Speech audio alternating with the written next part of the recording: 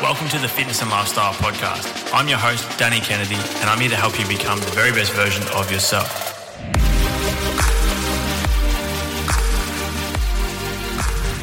What's up, guys? Welcome back to the Fitness and Lifestyle Podcast. I am absolutely pumped for today's episode. I'm joined by Bodybuilding royalty. This guy has achieved so much within the health and fitness industry and inspired so many people, including myself. And yeah, I'm just very grateful to have him on today. So, Tony Doherty, welcome to the podcast, mate. Thanks, Dan. It's good to be here, mate. I wanted to get stuck into it and to start off the episode, just tell you a little bit of a story. So, for those that listen to or watch the show, you would know that in the past I competed for a few years, and I obviously absolutely love the sport of bodybuilding and just health and fitness in general. And throughout those years when I was competing, I remember before I'd ever been to a Doherty's gym, I'd spend a bit of time. I used to spend a fair bit of time over in LA, and like so many people over in LA, going to Gold's Gym was at the top of the list for while I was over there. It was not just a gym, it's a destination. And coming back and then getting into competing, that spot for me here was Doherty's in Brunswick. And, that's kind of how I saw it and how I still see it. And I think a lot of people do is, it's not just the gym. It's not just another place you can go and train. It really is like a destination. And to be, you'd be really motivated and looking forward to getting in there. You'd finish your session, you'd sit around and have your shake or have something to eat and talk to your mates and stuff after training. So, mate, firstly, I just wanted to say massive congratulations on having that and Doherty's all over all the Doherty's gyms, but particularly I think the Brunswick one for me is just like a bit of like a mecca here, and I say very similar to Gold's over in LA. Yeah, it's a pretty good analogy. I went to Gold's in my early 20s, sort of made that pilgrimage. And I knew I wanted to open a gym in Melbourne at the time. I was up in country Victoria in Bendigo, and I looked at Gold's and thought, wow, I was just overwhelmed by it. It was like the place I always wanted to go. And over the next few years, I was traveling a lot. The first time I went there, I think I stayed for 3 months and just trained every single day. And then I kind of saw it go a little bit more corporate, over the next few years. So I thought, when I do that in Melbourne, I want to do something, but to keep it more real, really pure, like a home away from home for people, like a mecca of bodybuilding. But as you said, a destination point. And the more I thought about it, the more I thought, I don't want to build just a gym or a business. I want to build a brand. Mm-hmm. And I want that brand to be like known all over the world. Yeah. Like Gold's Gym was. Yeah. And I was doing some work with the guys there when I was traveling, and they actually offered me the license and franchise for Gold's for Australia. Okay. And it was like 30 grand. And I didn't have $30. So I was just like, fuck, I'd love to. But there's just no way I could have done that. So, shit, what am I going to call my gym? And I'd already been promoting bodybuilding for a while, so my name was kind of out there. I thought, might as well just call it Doherty's Gym and make a T-shirt. Yeah. And here we are. Here we are. Many years later. How many locations is there now? So you've got Brunswick, the one in CBD, Bendigo, and... no, not Bendigo. No, not Bendigo? We sort of overexpanded and licensed out a few branches, if you like, and for whatever reason, they didn't work out. Okay. And I'm just so into my brand that if it starts to look different or people want to add classes or do something that's not part of what we do, I'm out. Yeah, I love that. So there's been a couple of them we've had to just go take down the signs and say, sorry, this is a good alternative. So now we've got Brunswick, the city, and Dandenong. And then I've got one over in Perth, which is like, I love it. It's like Little Brunswick. Awesome. It's like, the same sort of pitches and vibe, and you walk in, get the same feeling, and great partners over there. And so right now we're just sticking to the 4 gyms and then the protein store separately, the protein bar separately. Down in Albert Park there, yep. Yep. So that's where we're at right now. I think you can always tell whenever you step foot into a gym, and you would have obviously been to gyms all across the world. When you walk in, you can really tell whether the owners are in it for financial reasons and to make money and to have that kind of passive income or just it's their business, or you walk in and you can really tell when the owner is super passionate about it. And that's what I really love. Even in the city, I remember some of like the best workouts I've had is during the expos and whatnot down at the exhibition center, and then you all head down with your mates to Doherty's down in the city. And it's just such a good vibe. Yeah, it's pretty cool because, you got all the pro bodybuilders, all the best athletes in the world, and then all the ones that we bring in as celebrities, might be Kai Green or Jay Cutler or whatever, but then all the Insta-famous people as well. And, Arnold himself's been in there to train, and you just don't know. I always say to people, you never know who you're going to see at Doherty's gym, whether it's an AFL footballer, a celebrity or a fighter or WWE wrestlers, or everyone's trained there. Yeah. And it makes me kind of buzz a little bit when I think about how far it's come. But it's you're right when you said about, knowing whether or not an owner's an owner or whether they're just like an investor. It's a lifestyle or an investment. And I remember when I first started doing the Australian Pro, and I'd bring out all the, this is before the Arnolds and FitX and all that sort of stuff, and I'd bring all the pros out from America, and they'd say, God, where we train, we don't even know who the owner is, and you're hands-on, you're making coffees, you're mopping the floor, you're packing away weights, whatever it takes. Yeah. And I'm like, oh, yeah. I thought everyone was like that. Yeah. So, yeah, it's kind of cool to hear that stuff. No, it speaks volumes. As a child or growing up when you first started getting into lifting, I remember I heard on a podcast once that I listened where you were a guest. I believe you were saying that Arnold was a big inspiration, or one of your first inspirations to get into the gym. Oh, totally. Yeah, I was like 14-year-old kid, and I was watching. It was one of those nighttime variety shows. Mike Walsh or Ray Martin, not Ray Martin, someone like that was. Used to always have those variety shows, and Arnold was out promoting his book called The Education of a Bodybuilder. Yes. And I watched it with my dad, and I'm like, what's that? And he goes, what? I said, that guy goes, a bodybuilder. I said, what are those things in his arms? He goes, oh, they're veins. I'm like, can anyone look like that? And he goes, well, I guess if you found out about training and nutrition and lost a bit of weight, you could try it. He didn't know anything about it. I'm like, so anyone can look like that? He goes, I guess so. I go, well, why doesn't everyone look like that? I'm just like, ding, I had this light bulb moment. And I remember going back to him and said, listen, forget about school and university and everything else that we sort of worked out. I want to be a gym owner, a promoter, and a bodybuilder. Yeah. And that's it. So it came easy. Everything came easy to me. No, I never questioned it again. And, I thought one day I'd love to meet Arnold or to get to know Arnold, or for him just to know who I was. So the way things turned out, being his international business partner and traveling with him for 7 years, I still have these little pinch myself moments, or a photo will pop up of me and Arnold having a cigar in Shanghai or Barcelona or Sao Paulo or Rio or somewhere. And I'm like, how did that happen? Yeah, unreal, yeah. You're just a kid from the bush. Yeah, well, mate, I definitely want to dive into that today. But before we move on to that,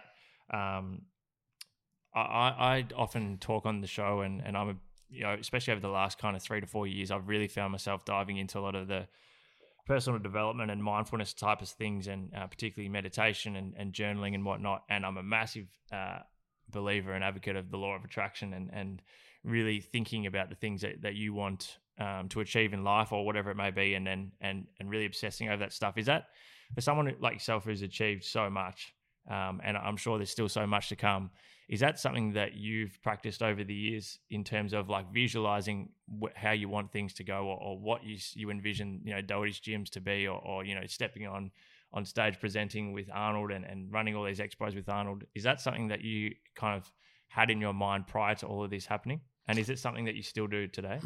Yeah, I'm not that regimented or kind of, I don't sort of put things into categories. So I've never sat down and written down my goals or dreams or journalized or this sort of thing.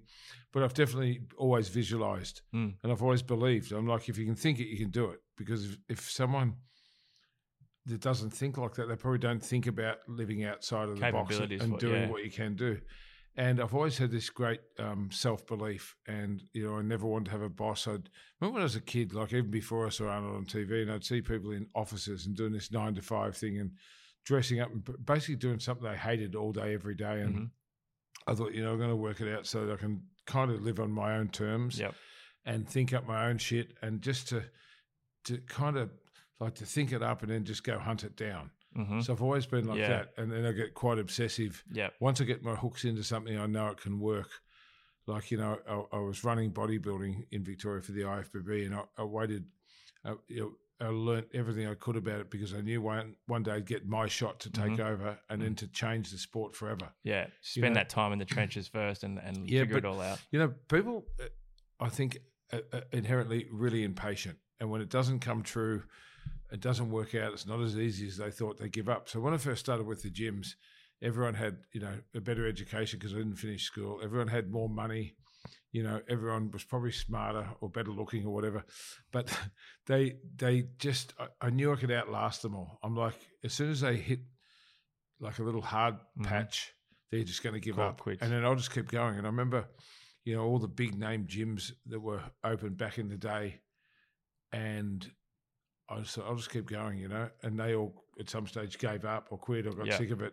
And then we became the gym, and when I started doing, the bodybuilding shows and everything else, I just thought I'll just keep at it. When I first started, I remember I started the Australian Pro in 2001 and everyone said that'll fail. Who's going to come out all the way to Australia for like a small prize money? And I thought, well, I reckon I can look after the athletes better than anyone else and just change the whole way things are done. I remember the first Australian Pro and I got indoor pyrotechnics. And I've always had this thing that when people say it can't be done, I'm like, fuck it, I'm going to do it.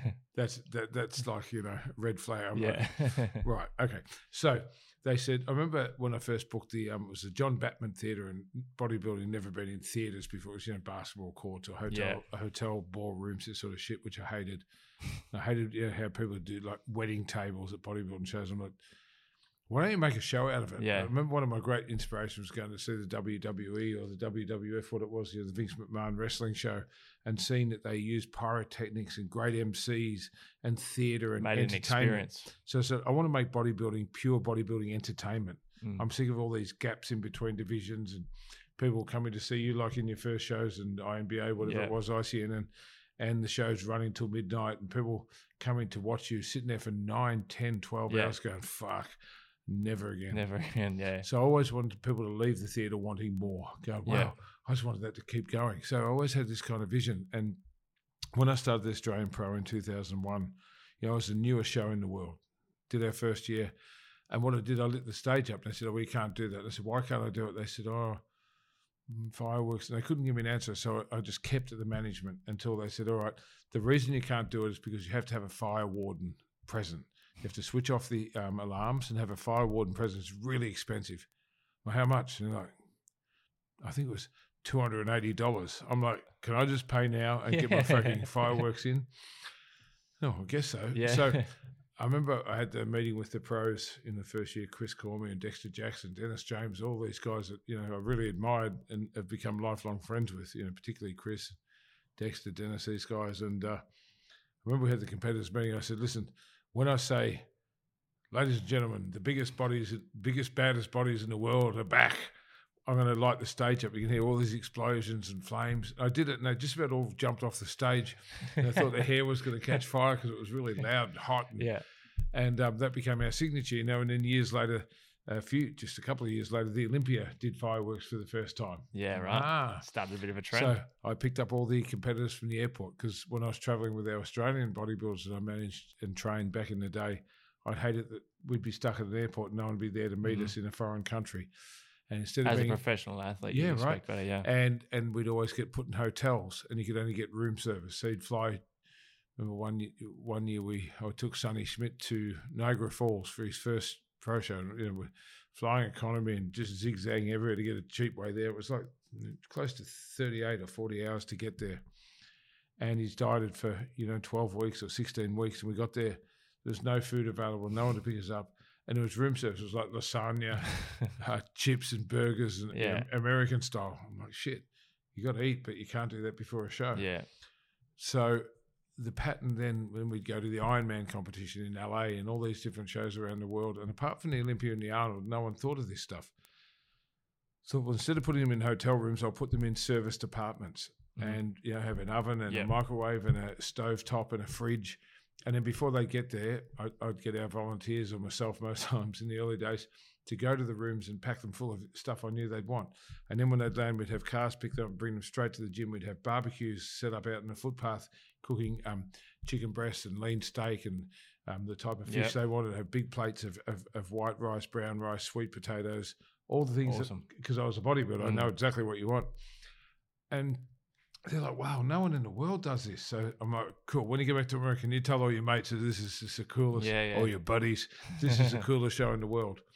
And I'm like, man, you're the best fucking promoter. And then Flex magazine, I think the first year did like an 8-page spread and labeled it something like, the guy that's going to change the world of bodybuilding for the athletes. I'm like, that's cool. So anyway, I kept chipping away, and everyone said, well, it won't work a second time. You got lucky. Okay. It won't work a third time. Then word spread, and then it became a really well-known show. And I'd purposely done it right after the Arnold. And part of that was because I knew everyone was in shape and they're going to get a free trip to Australia, maybe win 20 grand, and you're in shape anyway. If not, you get a good holiday. Right? And then they heard about how well they got treated. So like they talked to each other. And Chris Cormier was my greatest promoter. He'd tell everyone, dude, if you're going to do one show in your whole career, go out and see Tony. And this spread, and it grew, it turned into a monster. Yeah.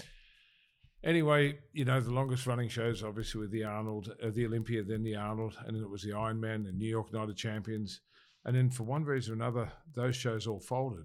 And at some stage, I realized we're the third longest running pro show in the world. Until the pandemic hit, that would have been my 20th or 21st pro show, annual pro show consecutively in a row, which made it the third longest running show in the world. And that's what I mean about sticking at it and just outlasting everyone, because they just fall away. Yeah, you hit the nail on the head. So many people in that mindset of instant gratification. And if they don't get it, like you said, it's on to the next thing. And so it's very rare now to find people in anything, whether it's business, sport, whatever it is, that are in it for the delayed gratification. The problem is they want the easy way through it and want to make money.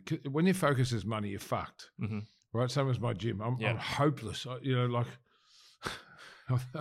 never had a budget. I've never had any idea of ingoings, outgoings, I still don't know how many members I've got. It's never been my focus. It's like, build this incredible product and everyone will talk about it and they'll come. One day you'll be a destination point where people fly from interstate and overseas just to come and see your gym. And I've had over the years probably half a dozen people have bought houses within a block of the Brunswick gym because so they can come to the gym. Yeah, man. That's amazing. And, people have had Doherty's tattoos and people have moved, as I said, and moved their family close by and all this sort of thing, and even left their state, left Queensland and Sydney to come down and work in Melbourne so they could train at my gyms. And when your focus is that, everything else comes. Everything flows. But, sometimes it's hard. Like I remember about the third year in with the pro shows, I'd lost a shit ton of money. I still remember some guy got me some cheap flights to go back, and one of them kicked off at the airport, and they looked at the fine print on the flight conditions and said, well, you're meant to be here for 5 days on this kind of ticket. This is only day 3. And they'd always let me get away with that because someone was rude. They kicked off, and I had to buy. It was the first time I'd made money out of the pro show. It was 2000. It was 3 or 4, and I had to buy 7 or 8 one-way tickets to LA on a credit card at the airport because they're like, you told us we could go back tonight. Some of their wives had to work and all this sort of stuff. And I still remember it was $17,900. Wow. And I just made 20 grand. I'm like, oh, fuck. Right. And I never complained. I'm like, okay, I just learned a whole lot about flights and business. And that kind of organisation, I've always just taken any obstacle as learning. And we can't go on that holiday. I want to go, whatever. But my point is to anyone listening, you've fucking got to eat dirt. You've just got to sometimes stumble and take 2 steps backwards to go 1 step forward. And I remember I did the first FitX, and we kind of broke even. I thought, oh, this is awesome. Then I listened to the wrong people. They go, you got to do this kind of advertising. You got to spend this here. And I remember I had this one sponsor. He was like, I want to see your advertising plan. And I was doing billboards and street posters, and he wanted radio ads. And someone taught me into TV ads.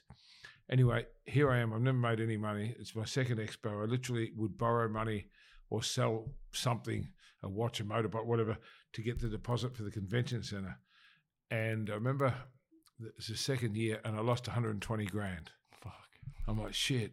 And my accountant's like, you got to cut your losses, get out of this. I go, what about this? What about I didn't go to university? It would have cost more than 120 grand to go to university to learn what I just learned about advertising, about marketing, about believing in your gut and not listening to people that don't know your product, these experts have got these agencies and shit that just want to come and tell you how your world works when they're not a part of it. So I said, I think I just got the most valuable lesson in the year. So I'm going to do it for another year. I'm going to make that back and then a little bit more. And then I've got a bigger plan, which of course was the Arnold Sports Festival. So if I had given up then, I wouldn't be here doing this. I probably would have lost the gyms and just gone back to being like a regular person that hates their life. Powerful, yeah. That's perseverance.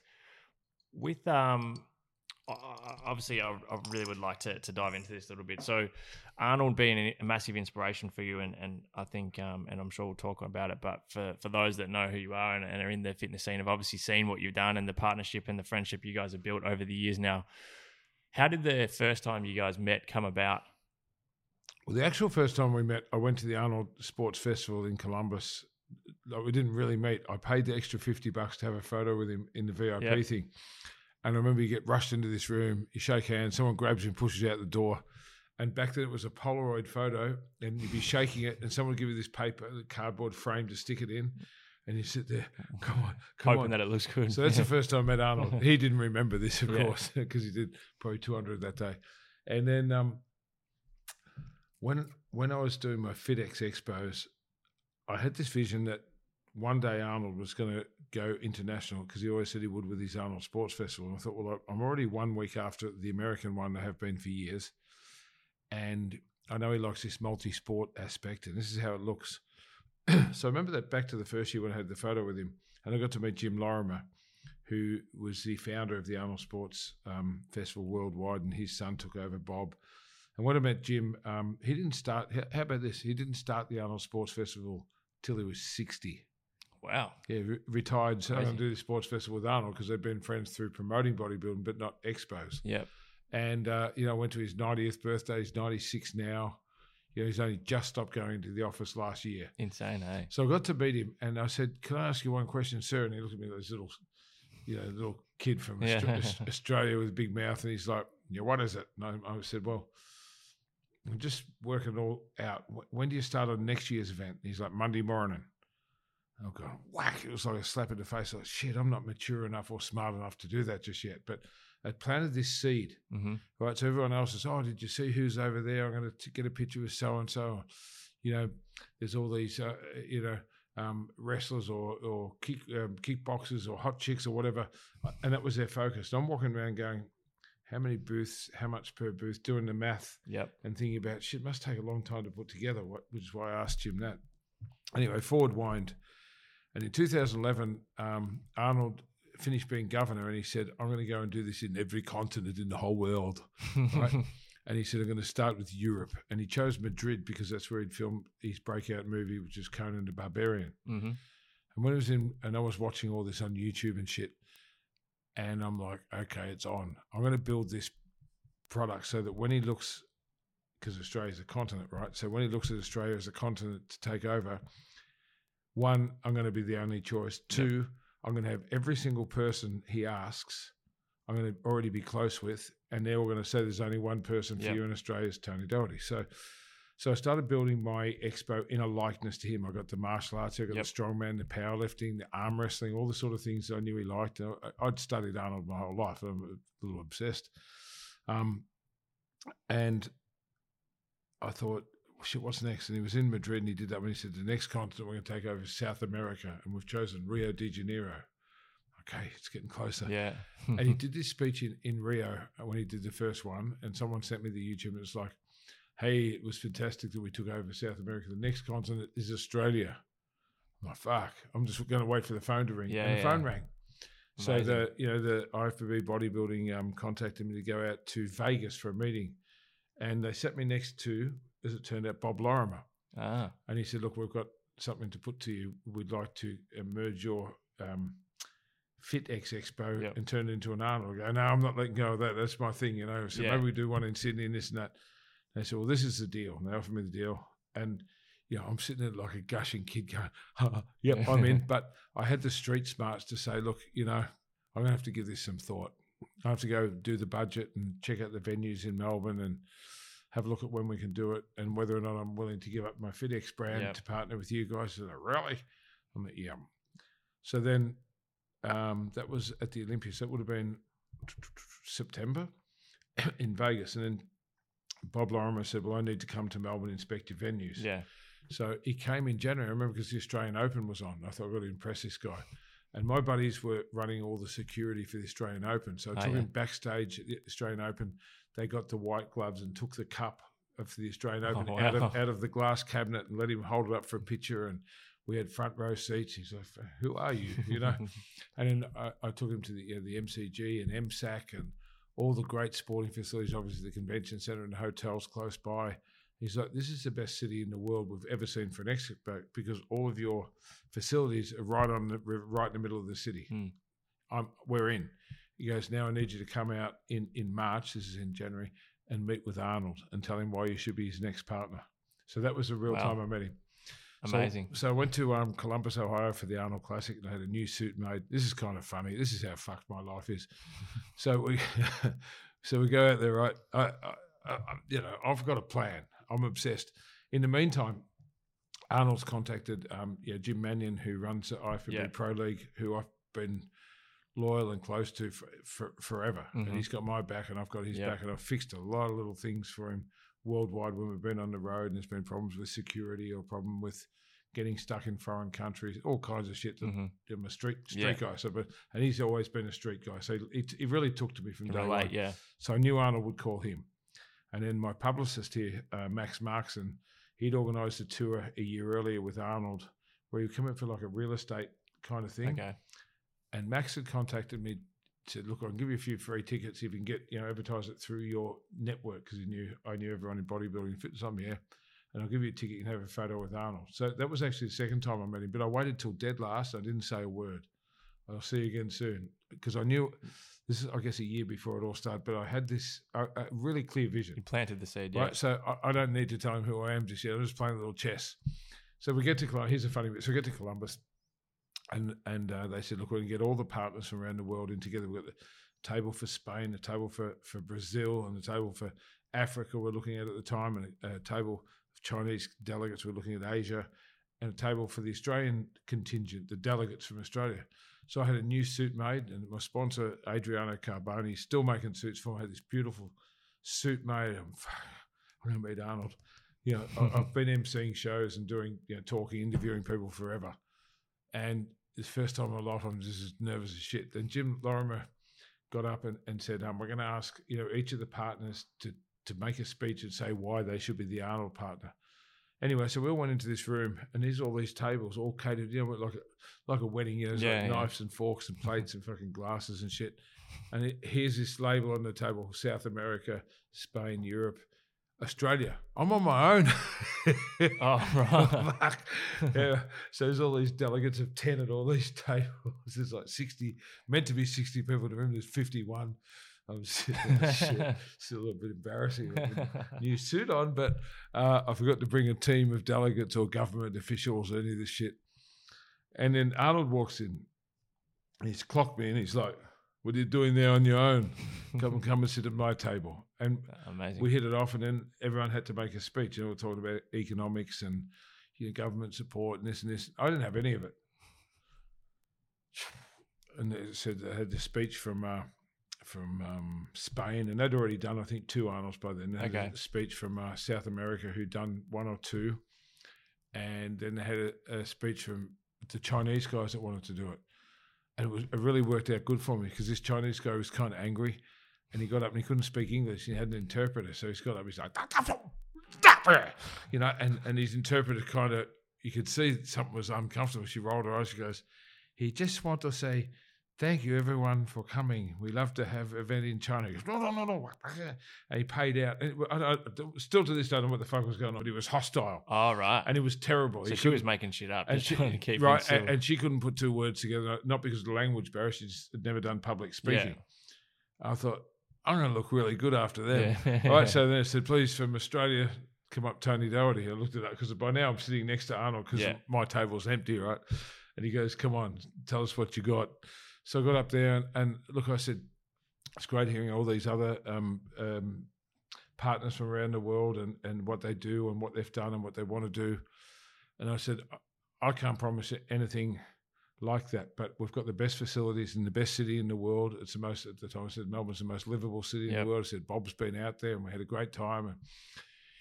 And I said, but what I can promise you is I will come and help out at every single Arnold Classic in the world from this day forward. I will not miss one. I said, I'm going to go home now and I'm going to work for was 361 days until the show. I said, I'm not going to have a day off for 361 days. I promise you that. I'll give it everything I've got, and I will not let you down, sir.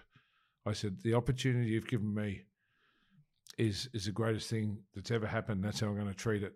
Something like that. I'm paraphrasing, but it was something along those lines. Everyone clapped, and I went back to the table. Arnold just grabbed me in this big hug, and he's fantastic. He goes, it was a great speech. He goes, your passion shines through. That's amazing. And he said it to me many times over the years. And the rest is kind of history, you know. And then the next one was Brazil. So I just went. That's amazing. Throughout those years of friendship, and obviously by the sounds of things, you two clicked pretty much straight away when you actually got to know each other, or when he got to know you. What do you think has been, I guess, one of your best memories with Arnold, and then two, like the things that you've learned from him, like things that you've taken away from how he goes about life and how he attacks like all the projects that he puts his mind to? Probably a couple of great moments, like I think when I first brought him to Melbourne, and we got into the room, it was the Langham Hotel, and we looked down at the river, and he goes, look at those boats, we've got to get one. And I'm like, get a boat. Anyway, we went on the boat, and I'd got him a box of cigars for, to have in his room, and really laid on, because Arnold's kind of particular about a lot of things. Okay. I talked to all the partners, done my homework. And you got to remember, when he chose to work with me, there was people who became very, very jealous, who've been promoting bodybuilding for a long time. So I'd had some bad media and associations, everyone knows that. So I had people actually cut double-page spreads out of the Herald Sun and send them to his office and say, this guy's like Mr. Big, he's like this criminal. Right. Why would you want to be in business with him? So to his credit, he's covered in tattoos, and he's had a kind of rough past, He's a street guy, all this shit. So Arnold, to his credit, looked right into all that and said, well, he's never had a criminal record and been charged with anything. This is all just hearsay as far as I'm concerned. I'm really impressed with him. And then that's when he rang Jim and Max and someone else to get like references on me, and it all come up really good. So we go back to that. So he said, I want to get this boat. So I remember we were on the boat, and he pulled out two of the cigars that I'd left in his room already cut, ready to go. And he goes, tell me about Melbourne. Let's smoke a cigar. And I had my mum and dad on the boat. It was like 15 or 20 of us. Yeah. Went up past the MCG, and I showed off Melbourne to him. That was sort of the start of this first memory. But the greatest bit was the first time I walked in on stage in Melbourne, and no one believed this would happen. There was people there, I reckon, bought a ticket just to see me fuck up, just to go, I bet he doesn't show up. Why would Arnold come out for Tony Doherty? And I'll never forget as long as I live.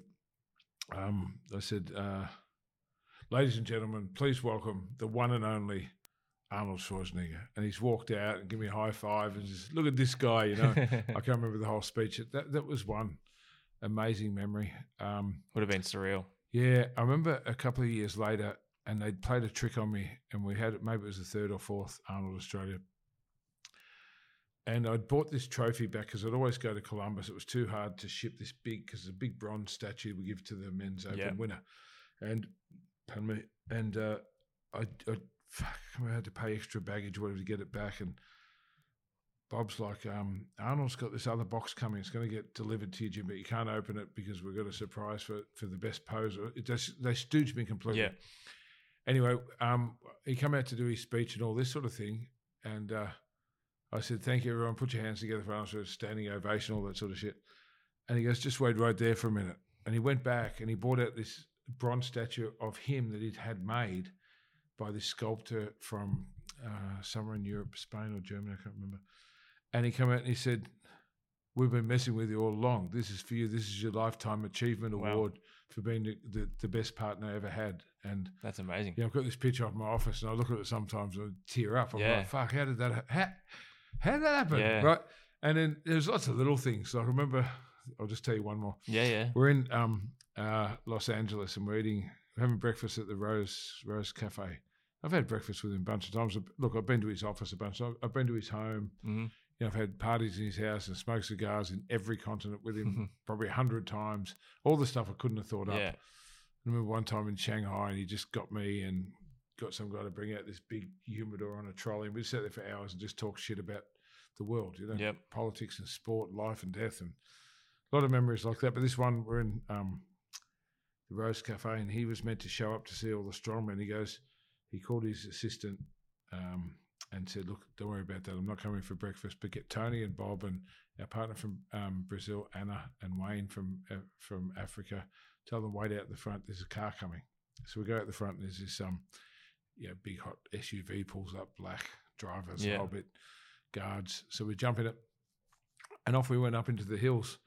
And we went to the place where they film all the war movies, and this is where Arnold keeps his tank. So he's got the original tank. So he tells the story of when he was in the Austrian army and he escaped to do his first bodybuilding show in Munich. Yeah.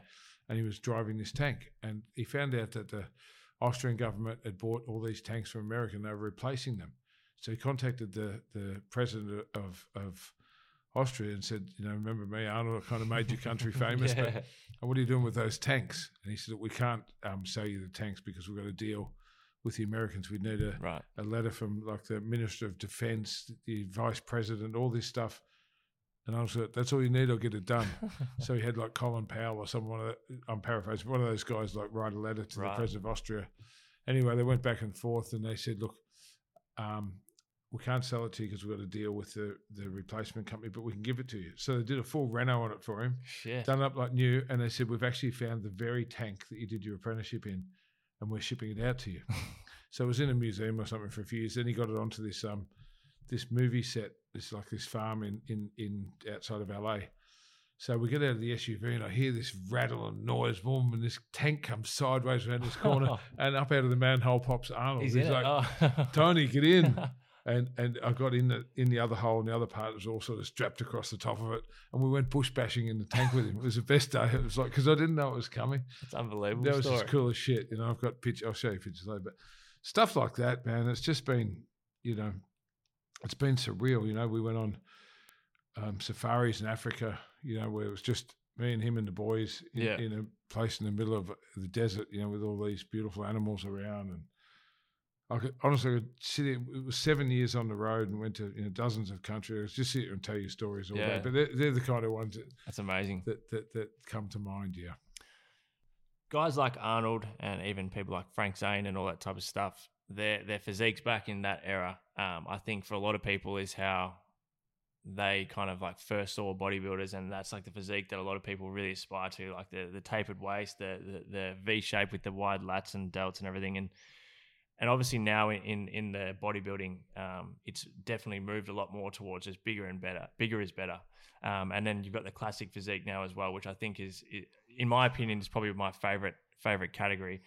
What's your view on where bodybuilding is at the moment? And do you think it's getting to the point, and I don't know if this is a good or bad question, but do you think it's getting to the point where the bodybuilders are getting too big and it's losing that aesthetically pleasing look? And obviously the health risks are huge with so many people, unfortunately, especially recently, passing away from health complications and whatnot. Yeah, look, that's a tricky one. I think if you go back, there's been, people have died young in strongman and bodybuilding and wrestling. It's not just recently, but it's just because of the popularity and the profile everyone's got. It's probably a lot more noticeable, but you can't play that down because it's very sad, and I've lost a couple of really close friends this year, the last 6 months or whatever. But I remember when I was traveling with Arnold early on, and the guys were coming up with distended bellies and not posing properly, and they couldn't hold their poses.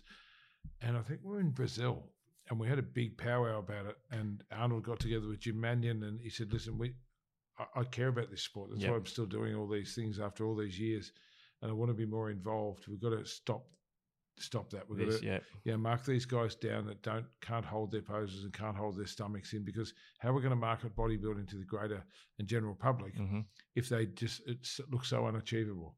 And I think probably 5-6 years ago it really changed. Where they don't have those distended bellies anymore. They're certainly healthier than what they were on stage. There's health checks in place and that sort of thing. But then classic bodybuilding started. And for people listening, basically the difference with that, if you're a pro bodybuilder in the open division, you can be 110, 120, you can be 140 kilos on stage. There's no limit. But with classic bodybuilding, we've got very strict height and weight limits. So if you're 5'10" or 177, 178 centimeters, you can only be, for example, 95 kilos. And I'm just guessing the numbers because I haven't got the chart in front of me. But it means everyone in that division is proportionally the same height and weight. And we reward people with wide shoulders, small waist, that classic. Like Frank Zane's a great example. Like Frank Zane in the early 70s look, where you've got a taper and a small waist, and you can do a stomach vacuum, you can do these classic poses. And it's been going for, I guess, 4 years, something like that now. It's been at the Olympia for 3 or 4 years, and it's quickly becoming the most popular category. So if you look at the current Mr. Olympia, Chris Bumstead from Canada, he's got millions of followers, like the top bodybuilders did have or do have. So I think, pro bodybuilding, I love it. Like I love my sport. I love freaks. Like even I've bought every guest poser out here for 25, 30 years. And every Mr. Olympia since Lee Haney I've had here guest posing, most of them straight after the Olympia or straight after the Arnold. I've seen, every freak there is to see. I've lost count of how many Arnolds and Olympias I've been to. And I love pro bodybuilding at that level. But it's if you look at it, it's unachievable. It's 15 years of your life to live like a monk to get to that shape. And that's why now I love so much. And I didn't really like it when we first started doing physique, the board short division. Yeah. But it's so achievable that someone can be in another federation, go, I want to go into the IFBB Pro League, but it's going to take too long to look like Phil Heath or Kai Green or someone. But what I would like to do is start there. And then they outgrow that and they go, now I'm going to do classic bodybuilding. And that's so achievable. Like you can get a pro look, like the guy that won his pro card, the show I just had on Saturday. Yeah. It's like his second year competing, and that makes me happy. It's good. It's achievable. It's a healthy look. And like you said, it brings more mainstream eyes to the sport as well. I think it does. I think it's really sellable, and I think these guys are going to start getting some big sponsorship contracts and, it'll change. And everything evolves, whether it's motor racing or high jump or sprinting. Sprinters get faster, cars get faster, people jump higher, the weightlifting, no matter what, keeps going up and never goes down. Well, bodybuilders have got bigger. But now they're getting bigger and tighter and back to that, even at the hardcore highest more level. More aesthetically pleasing looks, So, it's something you could debate all day, but I think we'd agree that the classic bodybuilding is just a great win for the sport and for the image of the sport. I agree. With, you're someone like yourself who's been running, the Pro League and the Arnolds and whatnot, how do you see the status, I guess, of bodybuilding as a for the mainstream now? Like, do you think how much do you think has that improved in terms of just more eyes on the sport and people that aren't necessarily involved in bodybuilding wanting to come down and check it out and put more attention towards the sport? Look, I actually think bodybuilding is a fucking cult. I don't think it's ever going to be mainstream, because if you try and explain to a regular person that doesn't eat clean or give a fuck about how they look or their health or what goes in their mouth or how much they drink and this sort of thing, they look at us like weirdos, freaks. They just think you get up and you shave your body and you get up in your Speedos and, pose off and all this sort of thing. I don't think they'll ever get it. Yeah. Obviously with the bikini and the men's physique, it's a much more appealing look, but will it be mainstream? I doubt it. And I kind of like the fact that it is what it is. It is what it is, yeah. And I love that I'm able to be the person I am in bodybuilding. Like we just had, right now, I've just finished on Saturday, our first proper tour in 3 years, where we did 5 states as qualifying events. We had a pro qualifier in Melbourne. It was the single biggest one-day bodybuilding event I've ever had or been involved with in Australia. It was bigger than what we normally get at the Arnold over 3 days we did in 1 day. It was insane. And the quality of the people coming through the first, like in the bikini division, in 4 of 5 states, the girl that won the first timers won the novice and the open. Wow. And a young girl who won the juniors in Queensland, the open, come down and won her pro card and got third in her first pro show. And it's all of a sudden, it's like, you can do it. A good friend of mine, Joseph Mensel, which I know you're quite close with as well.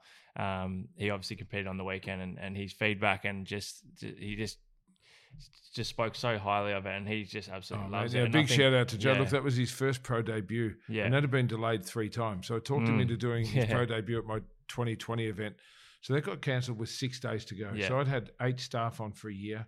I'd done all the advertising, billboards, the street posters, the radio ads, everything paid for, and the government shut us down. So I felt sorry for me because I lost, just shy of $1 million spent on wages and office rent and everything else. Advertising and everything. But I felt more sorry for guys like Joseph that were doing his pro debut, and he put like 6 months of his life into it. Yeah. And then again it got cancelled, and again it got postponed. So to see him finally do his pro debut and to place third and to look so Looking good, sensational, and yeah. honestly better than he would have looked if we had done it in 2020. Yeah. He was sensational. Yeah. You know, another 12 months now, he's been up at that level. And if you know Joe and I know Joe, he will just he's done his homework. He'll Mindset go back. Of an absolute warrior, yeah. Yeah, he has, and he's actually my business partner in South Australia. Oh, mate. When I took over the Pro League a few years ago, you know, I had to pick one partner in each state, and he was the only person I called. Mate, people like him and yourself, and you know, I could go on for days about, you know, the type of people that I kind of get inspired by. I think success leaves clues, and I believe that, you know, someone's values really determines on not only what they achieve, but also how they're not perceived by others, but how other people are able to be inspired and led by certain people. So I've always been curious about, are you consciously aware of certain values that you really try and stick to and as a person, and then you I'm the biggest people watcher in the world. I don't stop learning. You know, I look at it almost like chess. Like if someone's good to me or someone's bad to me, then I attack it equally with the same vigor. Yep. And you asked me earlier, I didn't answer it. You know, what are the clues that Arnold's left, and what have I watched being around him, and not just him, but some of the people I've met through him, you know, at his office, at his home, when we've had parties and stuff on after the strongman events in Los Angeles, and some of the stuff we've done out there. And I've met some of his acquaintances and friends who are out and out superstars and billionaires in their own right. And I'm like, what can I learn? You know, without being a dick. Yeah. But you know, the first thing I noticed about Arnold is he's absolutely the most curious person. Mm-hmm. So he asks you when you interview him, like I've been lucky enough to, because I love interviewing, and I've interviewed him I don't know how many times now, and he ends up asking me questions. He lets me take him a little bit further each time because we've built that trust. But what I always walk away thinking he's just amazingly curious, and he remembers people's names, he remembers their life story. I remember this one time we were in Rio de Janeiro, and we'd found this Austrian restaurant, and our promoters there, Felipe and Anna, had booked just for like 10 of us, so 10 partners around the world to go up. Anyway, we all went outside because they opened up just for us. And there was this old guy there who was like 80, who'd fled from Austria, I guess, after the war, and gone to Brazil without a word of English and built this beautiful high-end Austrian restaurant. Mm-hmm. Swiss Austrian, something like that. Anyway, we all went outside to smoke a cigar and talk shit because it must have been the day after the event. Maybe it was on the Saturday, I can't remember. Anyway, Arnold said, I'll be out in a minute, I was going to talk to this guy. So the guy went in to cook up his schnitzels and apple strudel and all this sort of thing. And we all came in to take our seats. There's probably 10, 12 of us. And Arnold said, I've got to tell you this amazing story about, you know, say Fred just told me his whole life story. Can you imagine he left there and he came on a ship to here. He didn't have any English, so he had to do this. He washed dishes. Anyway, it recalled and repeated the whole life story of this guy. He talked about it for 10 minutes. And the guy came in with these plates of schnitzels. And Arnold goes, my man, he goes, I'm just telling everyone your incredible life story. You're like one of my heroes now. It's amazing, and he nearly broke down. And I've seen that time and time again, where he just gives a shit about people, and he doesn't talk down to waiters or drivers or anything else. And I thought, if you can be as successful as him, where you've mastered and absolutely annihilated 3 different careers and been a governor of California, the 5th biggest economy in the world, and you've still got this dignity and curiosity with nobodies and people, that's something to learn. And I've always been like that. So when we've got our big events, you'll find me out with the limo drivers or out, out backstage with the sound guys or the bouncers, because I used to be a bouncer, And I've noticed that. And then I guess the other one, and I need to say this to anyone that's listening that's wondering why it's not working out, is obsession.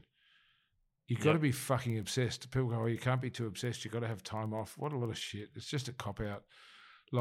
And when Arnold's working on a movie, for example, we can't contact him as bodybuilding fitness expo promoters. He's unavailable.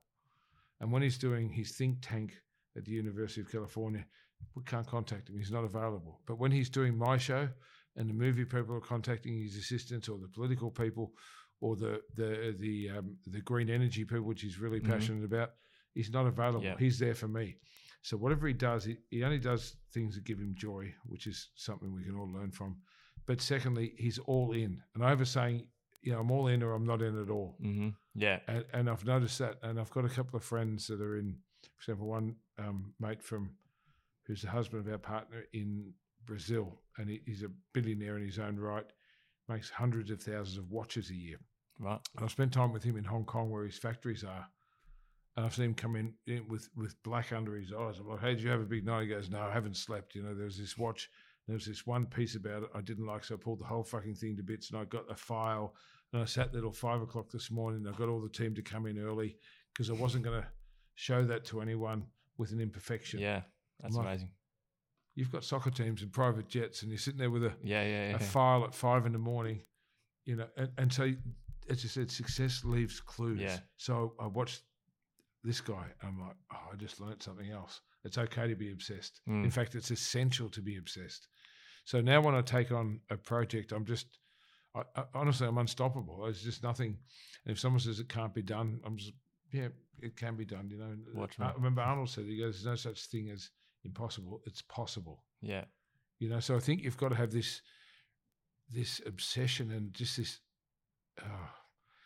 different kind of belief system. So I've always, like with my public speaking business, it's called relentless momentum, which means never stop, never quit. You've got the podcast as well. I started, man, but I didn't have a studio like this. I screwed up and I start and stop again. So I love that. It's one of the things on my list now that things are back to normal to get back doing. And I want to interview people like you're doing, you know, people that inspire me or people who've got an interesting story or whatever, because I really enjoy that. And I want to start doing my relentless momentum seminars again, where I get, you know, a limited amount of people to come and have 3 hours of my bullshit. So the life story, the keys to success that you can't learn from a school, a university, from a book, or from the internet. You can only learn from life and, you know, getting through some shit.